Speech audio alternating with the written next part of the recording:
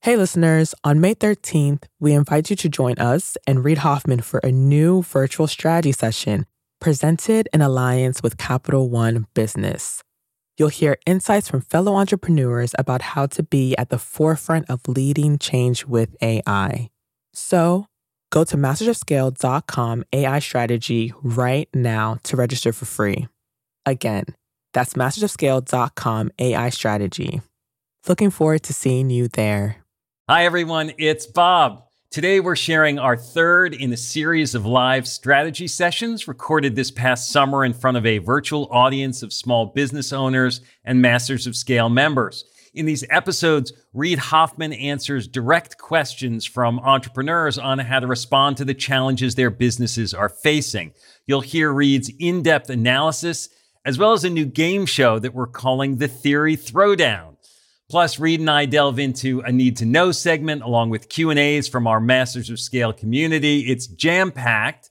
The episode is co-hosted by Reid, myself, and our executive producer, June Cohen. You'll hear June kick off the event, and then I'll join in a bit later. Let's get to it.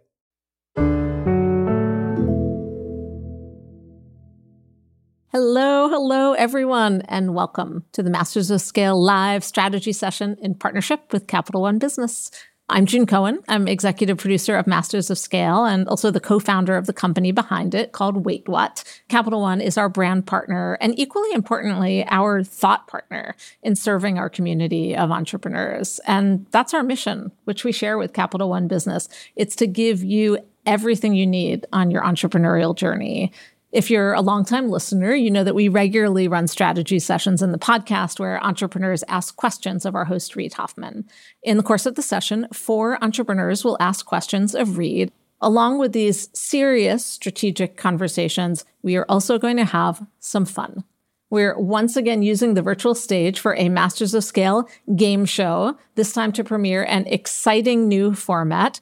Our special guest tonight is from Capital One Business, and it is Dave Kucera. Dave Kucera is the Senior Managing Director and Head of Financial Institutions Group at Capital One. Dave, welcome. Good morning, June. Good to see you. And you. Thank you so much for joining us today. And before we move on, I'd like to welcome the wonderful host of Masters of Scale. He is the co-founder of LinkedIn, partner at Greylock, and our host. Please welcome my dear friend, Reid Hoffman. Hi, June. Hi, Dave. Great to be here with you. I'd love to throw it to you, Dave, for our first strategy session question. And Dave, tell us, what is the most strategic question that you're hearing from the business owners in the Capital One community right now? Well, thanks, June and Reid. My question is about creativity in business. With over 2 years in the pandemic era, we're all well-versed in constant Zooms and working from home or in a hybrid system. And without feeding off the in-person energy and interacting with the world as often as before, sometimes creativity can fall by the wayside. So I'm interested in what methods can we all think about using to keep our businesses creative and inspired while still maintaining the new normal of remote or hybrid work that we all are experiencing today. Well, it's a great question, Dave. I mean, I think part of the thing that we really miss about sometimes when we're in environments like this is that energy that we can feed off each other that feeds creativity. So you have to kind of go that extra mile. I think it's also questions around how do you kind of limber up for this? How do you get some of that energy feeding back and forth? And this can be specific meetings and exercises for, okay, let's try to be feeding off each other's emotional energy, creative energy, other kinds of things as ways of doing it. For example, one of the things that I've done with my team is, what's the wackiest science fiction book you want to read? So it's something like that. It's just kind of a limbering up sort of thing. Part of the reason I do this podcast with the Wait What team is that they are a whole group of creatives, and 80% of the magic of what you see being created here today, if you had called my younger self and said, you're going to be doing a podcast with original music, I would have gone, you're kidding. That isn't really the thing that I do. June, what would be the things you would add into my answer? One of the things that you said, Reid, I will pivot off of, which is getting energy. So we have a lot of hacks on our team that we use to create energy within a Zoom environment. We have a practice we use from our very first episode of Masters of Scale with Brian Chesky. Brian has a technique he used called imagining the 11-star experience that he takes his teams through. The idea is, Okay, you could try, if you're an Airbnb host, to build a 5-star experience, and that would be great. 5 stars is the highest you can get. But what would an 11-star experience be like? What would the craziest thing be like when you're actually literally taking your guests to the moon and back? And that invitation to be wildly creative and almost silly in what you're imagining is just another way to break through the flatness of the screen. And David, I can't resist adding what we have found, and we've heard from a lot of other creative companies as well, is not to abandon being together in person. Your ideas and suggestions, I'm going to take them back to the office and start to think about how we incorporate it into our teams. Well, thanks again. Thanks for a great question to kick us off, Dave. Thanks. Look forward to listening to the rest of the show. Now, Reed, before we move on to the program, we have a tradition at the top of every Masters of Scale. Of course. It's awesome. It's our sing-along. We always play our Masters of Scale theme song and encourage you to try singing along. You got to have incredible talent at every position. It's like this huge push. There are fires burning when you're going home. Can you believe it? Such an idiot. And then you go back to, this is totally going to be amazing. There are so many easy ways. So what to do. I have no idea what to do. Sorry, we made a mistake. But you have to time it right. Oops. Working at a 3-bedroom apartment. Stuff that just seems absolutely nutballs. 10 years later, I'm like, well, that's just how you do it. That's just how you do it. This is Masters of Scale.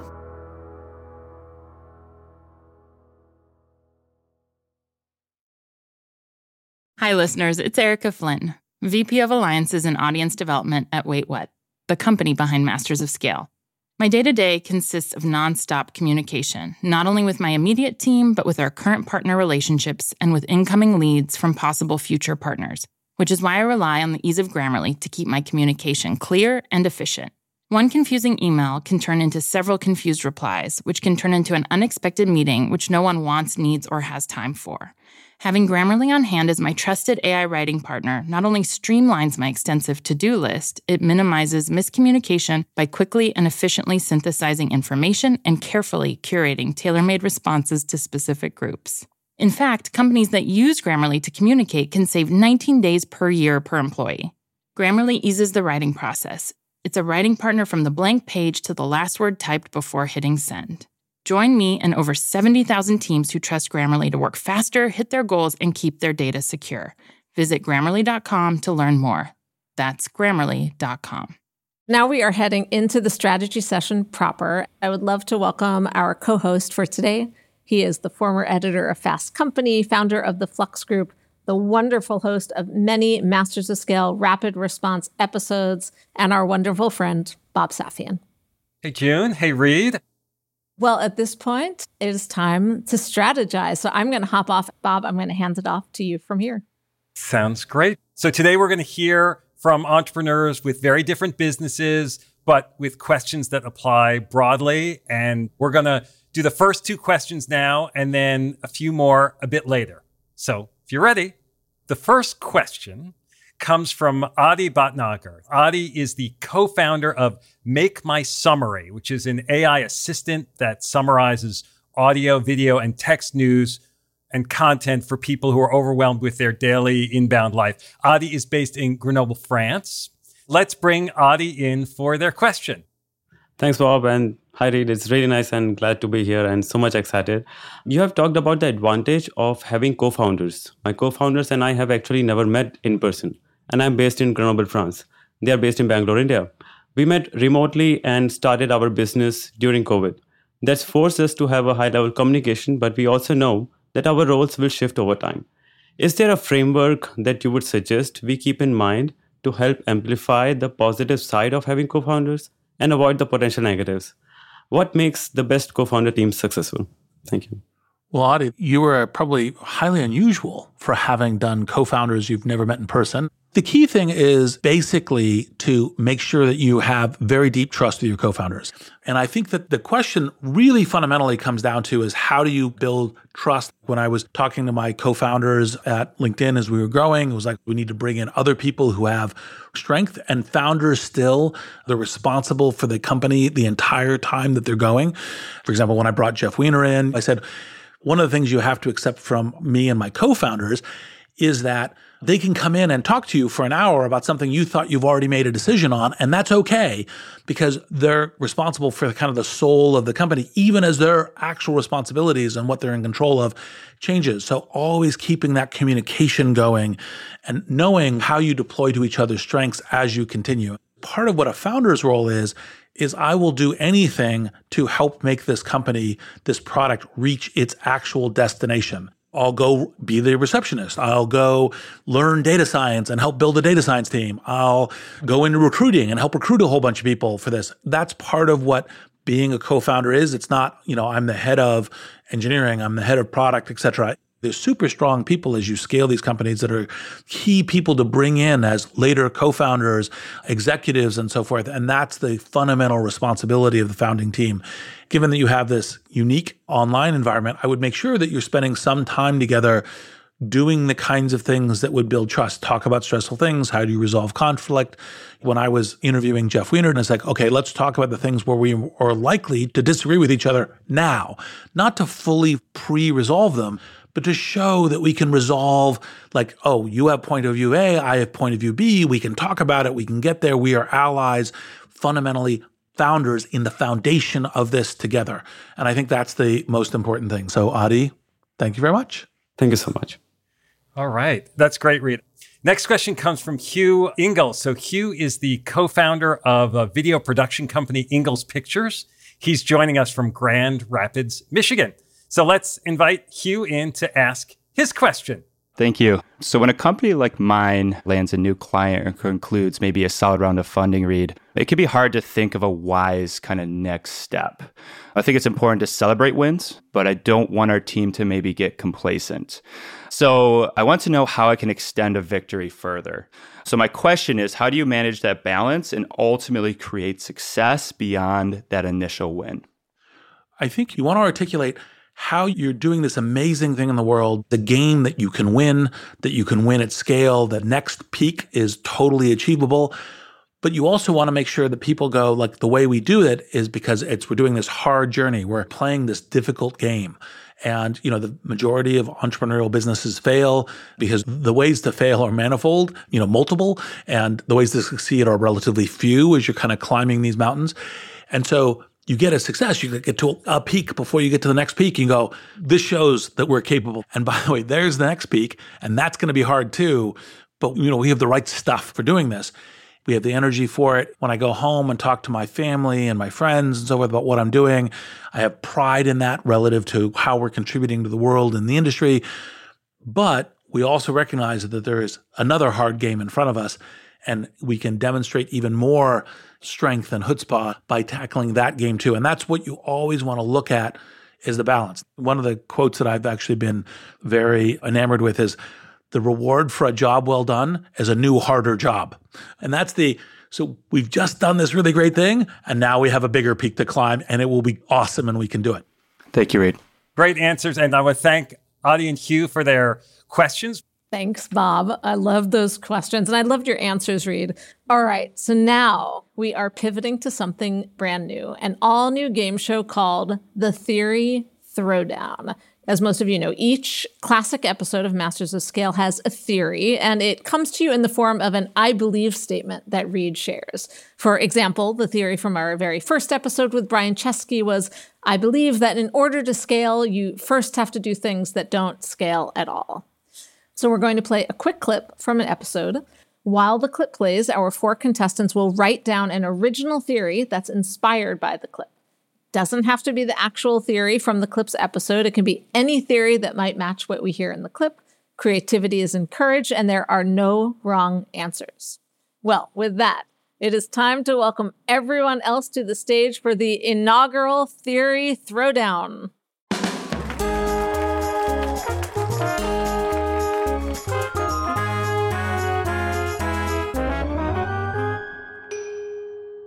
Reed, let me introduce you to our contestants.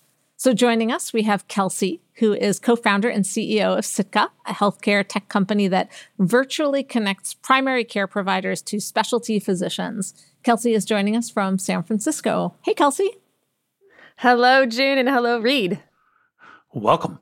We also have Joey Odom and Heath Wilson coming to us from Knoxville, Tennessee. They're the co-founders behind Aro, which is a consumer tech company that manufactures smart boxes, encouraging users to spend more time away from their phones and be more present. Welcome, guys. Thanks, Hey there, good to be here. And rejoining us now, we have Adi Bhatnagar, co-founder of Make My Summary, and Hugh Ingalls, co-founder of Ingalls Productions. Welcome back. Backed by extremely popular demand, we have our incomparable music composer, Eduardo. Eduardo is going to play the clips and provide some thinking music to our contestants to give them time to think of the theory for each clip. Okay, let's play. Things are always more expensive than you think they are, and they're always going to take more time to prove out, and you're going to need more optimizations and more loops to correct things than you think you will. That's why we just say, roughly speaking, at Minted, act like you've got half. All right, you have 15 seconds. Eduardo, thinking music.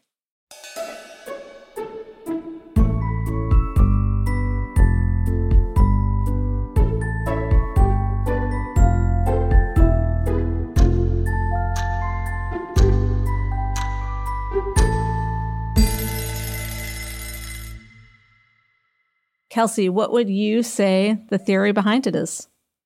I think the theory is raise more money than you think you need because things are always going to go wrong. And so raise more capital, fill that bank account so you can weather the storm. Well, that is definitely the Mariam Nafisi episode answer. How would you modify that theory? I would also add to get the right capital around the table, right? There's a lot of capital, generally speaking, but getting the right capital to weather the storm with you, they will be patient, they will understand your business, and they will help guide you should you need additional rounds of financing along the way. So the right partners is clutch in my mind. I think that's totally right. And part of the thing that is a way to think about raising capital is it's an opportunity to bring more people into your network to help your business succeed. When it's very serious capital and the person's going to be putting in a lot of money and joining the board, it's kind of like a financial later co-founder, and that's what you want to choose that person, because I think it's really essential for making these things work. A round of applause for Kelsey.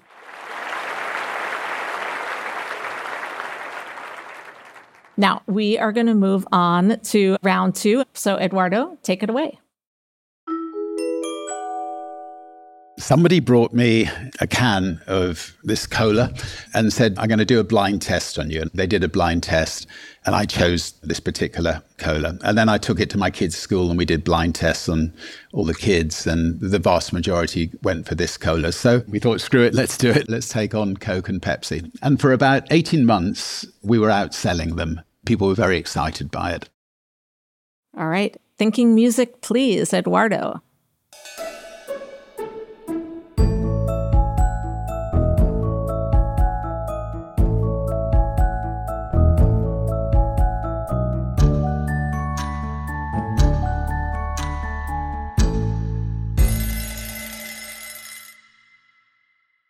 Adi, it is over to you.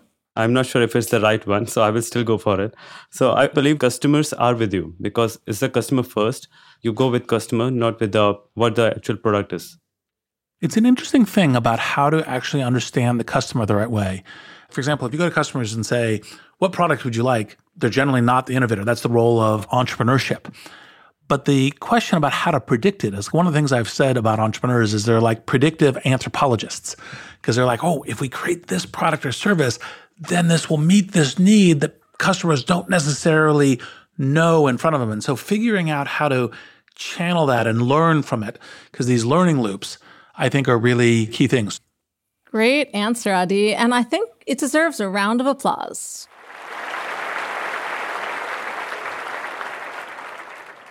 That clip was Richard Branson's episode with the theory, I believe you should never stop asking what if and why not. And now, contestants, we will get ready for round three. We wanted to figure out how to have a product that had the highest amount of respect and dignity with the least amount of human interaction, which is hard to do. The real goal for the team was to have no phone calls and no communication. If a product works well, you don't have to call. Thinking music, please, Eduardo.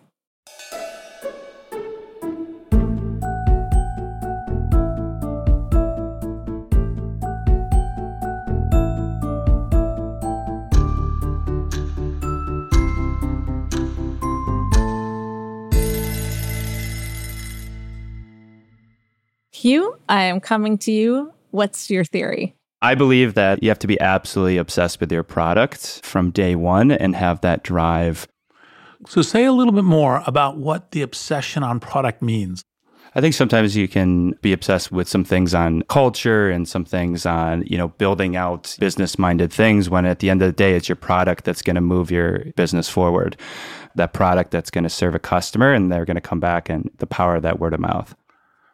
I think, by the way, being product obsessed is totally good. With LinkedIn, part of our first value was members first, because let's work as a company, the kind of universe that we're trying to embody with the product, which included our CTO who would do interviews with people saying, what's the next job you want? There's a person interviewing for a job at LinkedIn. What's the next job you want after LinkedIn? Right? Because it's part of that career transformation that's part of LinkedIn, as part of the value proposition. So I think the product focus is something that all entrepreneurs need to be quite obsessed with. So thank you. I'm loving all these theories. Let's give Hugh a round of applause.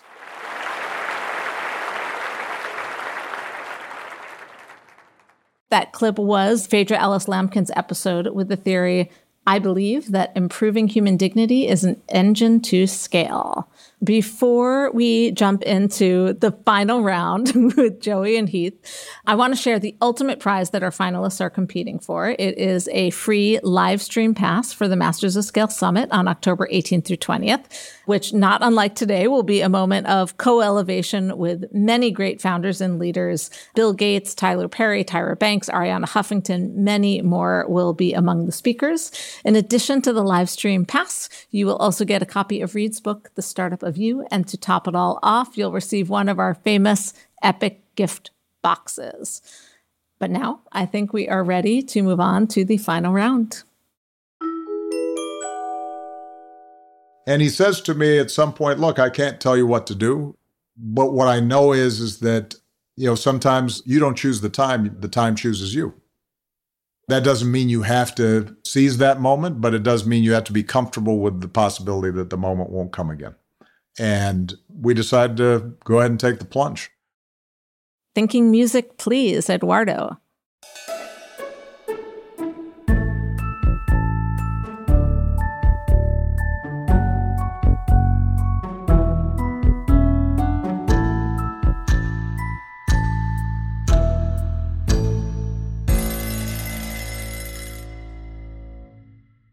All right, June, my theory is I believe you should always have your tuxedo on because it might be your only chance to get married. Yes. How would you translate the theory that you just gave into an entrepreneurship lesson? To me, it's always being prepared. You're always prepared in and out of season. You never know when that moment's going to come. You can't always create the moment, but if you are ready, then when that comes to you, it's kind of like, luck is when opportunity comes and you're ready for it, and opportunity is preparation. Exactly. There's always fortune and luck in entrepreneurship. Who knows what competition happens? Who knows what happens with markets? But part of what you do is you say, okay, I know that I am going out, I'm venturing, I'm a pioneer, I'm going to try to build something new, and I'm going to adjust and learn. And part of that is recognizing opportunities and seizing them, and then kind of steering as you get through the choppy waters. Did we save the best for last? I'm going to let Reed decide that. But first, a round of applause for Joey and Heath.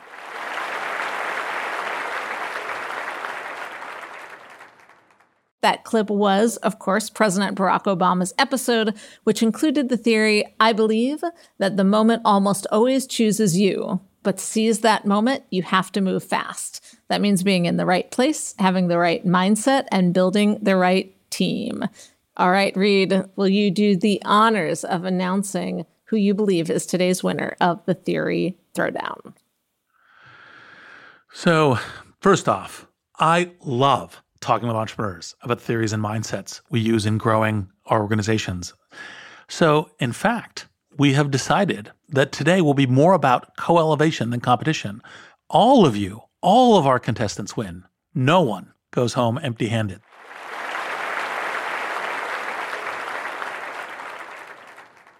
Thank you so much, Reed. And a huge thank you to Adi, to Hugh, to Kelsey, to Joey, and Heath for playing. Thank you, Reed, for your consistent game show prowess as always. And thank you, Eduardo, for our amazing thinking music. This has been the Theory Throwdown. Hey, listeners. It's Jodine Dorsey, the VP of Live Events at Wait What, the company behind Masters of Scale. I am constantly tasked with reaching out to teams across a wide spectrum of professions and the vastly different personalities that go with them. Grammarly helps me quickly shift tones to better communicate what I want to say and saves me valuable time in the process. Our upcoming Masters of Scale Summit event features top-tier speakers from CEOs to founders to political leaders. Grammarly's ability to produce on-brand writing helps me properly prepare for each and every thought leader I interact with on stage. It lets me generate the most exciting specialized content for our audience. In fact, teams that use Grammarly report 66% less time spent editing marketing content, which I've seen firsthand with my Summit team. Join me and over 70,000 teams who trust Grammarly to work faster, hit their goals, and keep their data secure. Visit Grammarly.com to learn more. That's Grammarly.com. All right, Reed, I think the theory throwdown just might have to stay in our game show rotation. But for now, we are going to move back into our strategy session, and I will send it back to you and Bob. Time for a few more strategy session questions. So they'll be coming from the Theory Throwdown contestants who didn't get to talk to you before the game. So you remember Kelsey, who's the co-founder and CEO of health tech company Sitka. We're going to bring Kelsey back first for her question. Great. Thanks so much for having me. It's been great to be with you, Reed. My company, Sitka, is growing at a great rate, and we're optimistic about the positive impact we can have in the B2B environment. However, it's no secret that healthcare in our country is pretty broken and fundamentally a huge challenge to navigate when trying to start a business within. And so my question to you is, how can entrepreneurs like us really navigate these massive systems that are really complex to move, like healthcare and education? And I'll throw in one more little buzz question for you, which is, what does healthcare look like to you in 5 years? Obviously, something probably different than what we see today. And I think we'd all love to hear your thoughts and optimism, hopefully, that you can shed light on for us. Well, I'm always optimistic. Healthcare and education is that they are behemoth spaces that are locked in really suboptimal ways. For example, it would be obvious to have electronic healthcare records that are easily updatable, accessible, and transportable in various ways, but a whole bunch of different things lock those in to make them very difficult. There's questions around saying, well, how do we innovate on different things? And, I'd say there's a couple of thoughts. The first is kind of a classic, the so-called Alexandrian knot. So it's looking for that one lever point that can really work, because the system has all these incumbents and all this regulation and all this, kind of things that lock it really intensely into where it is, yet it's decades behind and could be so much better. So you start with, what's that one lever? What's that one place that you really can pull on and make it work? And I think that's part of what you see in amazing entrepreneurship. You have to think, what is the way that I can get the right level of intense capital? What is the way that I can possibly take some innovations that have already been built for decades and then get them deployed in this? I think it's partially recruiting allies the right way to this, because, it's so much easier to do just pure software things versus these important challenges for all of our lives, like healthcare and education. Now, in terms of what the future of the healthcare market will look like, I think one of the things that I'm hoping that we are going to learn as a society from the pandemic and everything else is that, yes, taking risks is okay, because we're also on time frames. It's like when the pandemic happens, it cannot wait for all of the right approvals. How are the ways that we allow risks within certain kinds of time frames? And then how do we enable entrepreneurs to take advantage of that kind of regime? And if that's the case, I would hope to see a lot more precision medicine. But as you know, as an entrepreneur in this space, it can be really rough going because there are so many impediments to change. Innovation spelled risk, innovation spelled change. And it's really important. Thank you. Thanks for the motivation. All right. For our last questions in this segment, we go to Joey and Heath, who are founders of the consumer tech company RO. We've heard before. Let's welcome back Joey and Heath. Hey, Reed. It's really good to be here.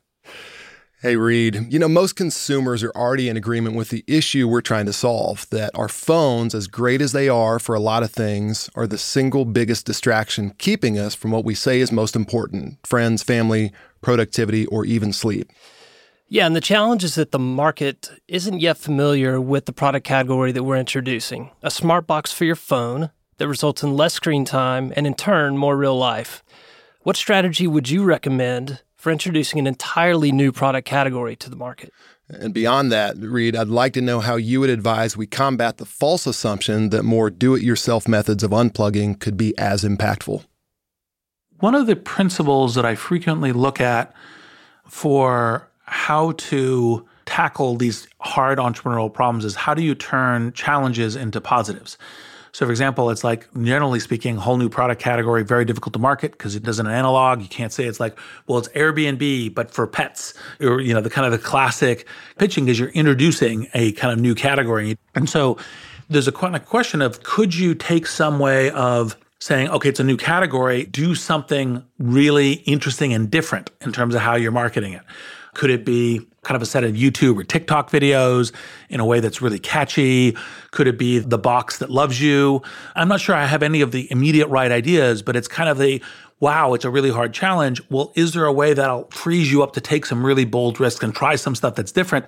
Now, in terms of combating the false assumption is to say there's some classic methods. 4 out of 5 doctors recommend, and referring to the kind of expertise, because the false assumption is actually, in fact, building habits, building routines. And, that kind of sense of what is a human habit? What is a family ritual? What is a way to make that? And there's a whole bunch of good psychological research on it. So the classic would be referring to that, but also building up that sense of, if you think about kind of classic visual advertising, it's like you're free once you don't have your device, right, sitting right here immediately with you in terms of how they operate. And those would be at least some initial ideas for making it work.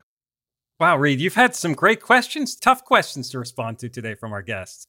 Always love them. Entrepreneurs always trying to solve problems. It is the stuff of life. We build the future. And there are bunches of other burning questions, too, that you and I get from our community of entrepreneurs. And I'm particularly intrigued about one area that's come up repeatedly, and I'd love to ask you about it in our next segment called Need to Know.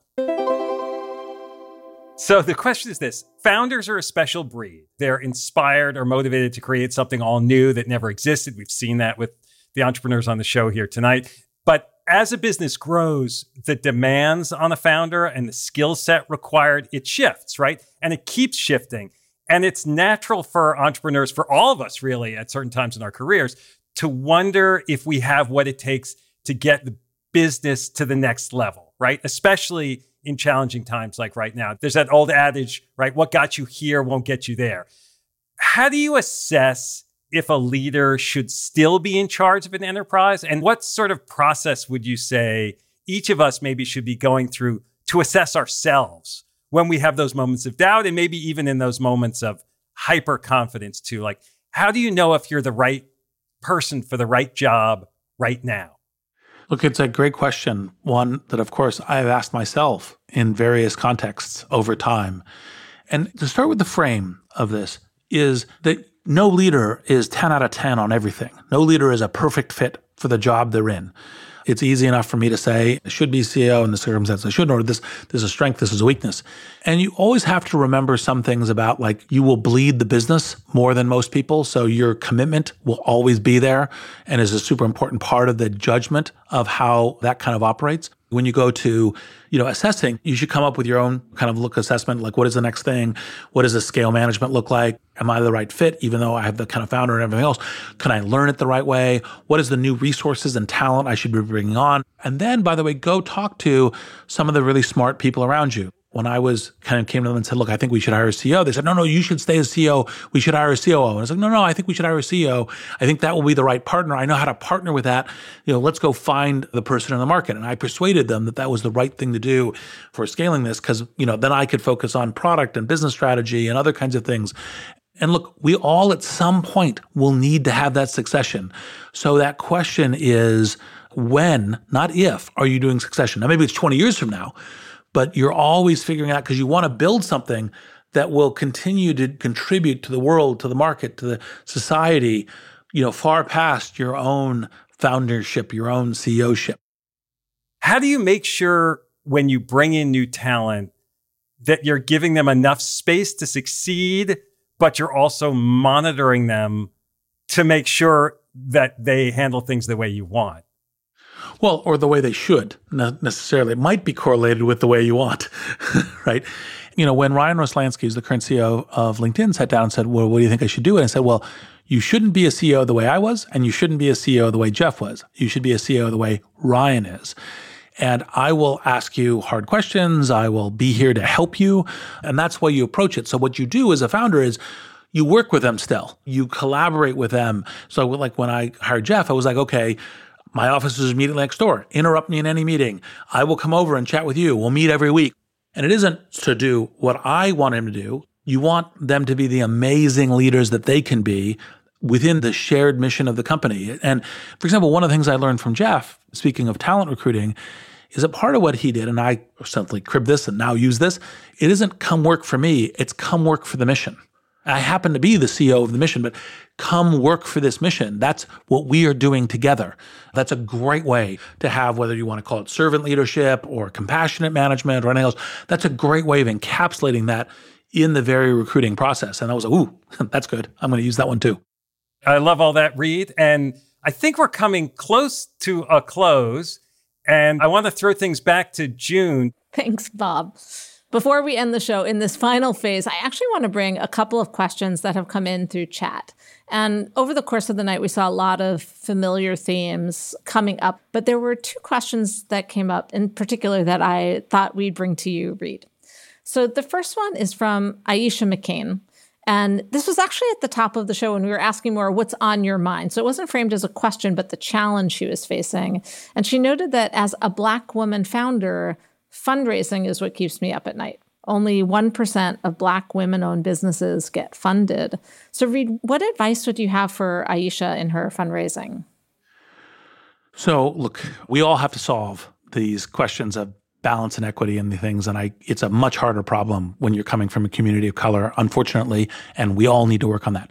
And so what I think that means, unfortunately, is you have to work extra hard on it, build the relationships early, build that trust and knowledge for it. So frequently what I tell entrepreneurs is start fundraising before you're fundraising, e.g. going and building the relationships with people who, when you come back to and they already kind of know you and trust you, now you may be introducing the business as you're building that initial relationship, but don't just show up with the deck, now I'm looking for a check.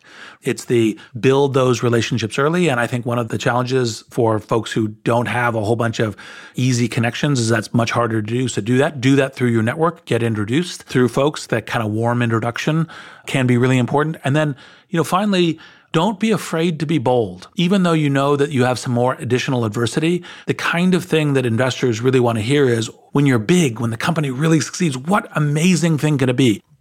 There are some funds that you work with and some organizations you work with that are just particularly strong in reaching out to communities of color. Are there any that you want to give a shout out to? For sure. Management Leaders of Tomorrow, which I think is doing really amazing things. Opportunity at Work is trying to create an on path to the technical industry for all the kind of diverse and inclusive communities. I could spend a bunch of time on all the different investment funds that we work with. One of them, Lead Out Capital, from an executive in residence at Greylock, is specifically going and finding those amazing early stage women entrepreneurs.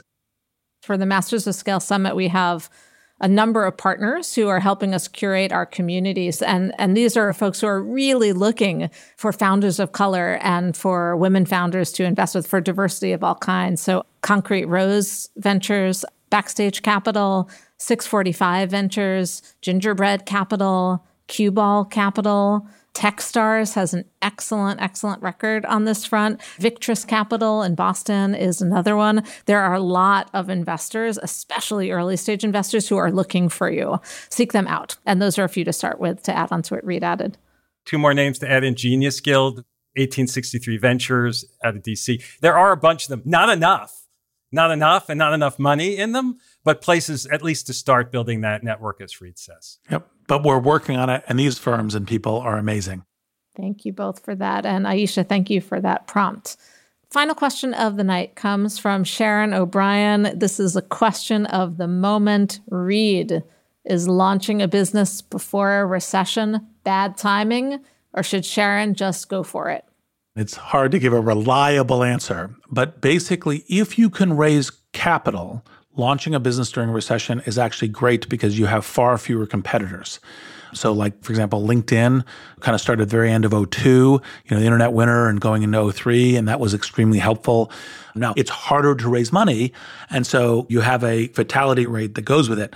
And so it will a lot depend on what do you think your ability to raise capital is, what your network connections is, which idea you're pitching, and so forth. But it could be amazing, but also be careful about the more difficult time.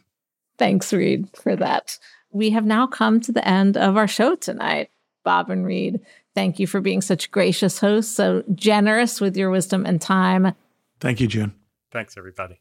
Thank you to all of our entrepreneurs for joining us tonight, for sharing their ideas, their challenges, and of course, their theories. I also want to thank the entire team at Capital One Business for being such extraordinary thought partners and such generous patrons for entrepreneurs. Thank you to our partners at Brand Live. And finally, thank you to all of you. We know that all of you out there are busy making airplanes as you jump off of cliffs.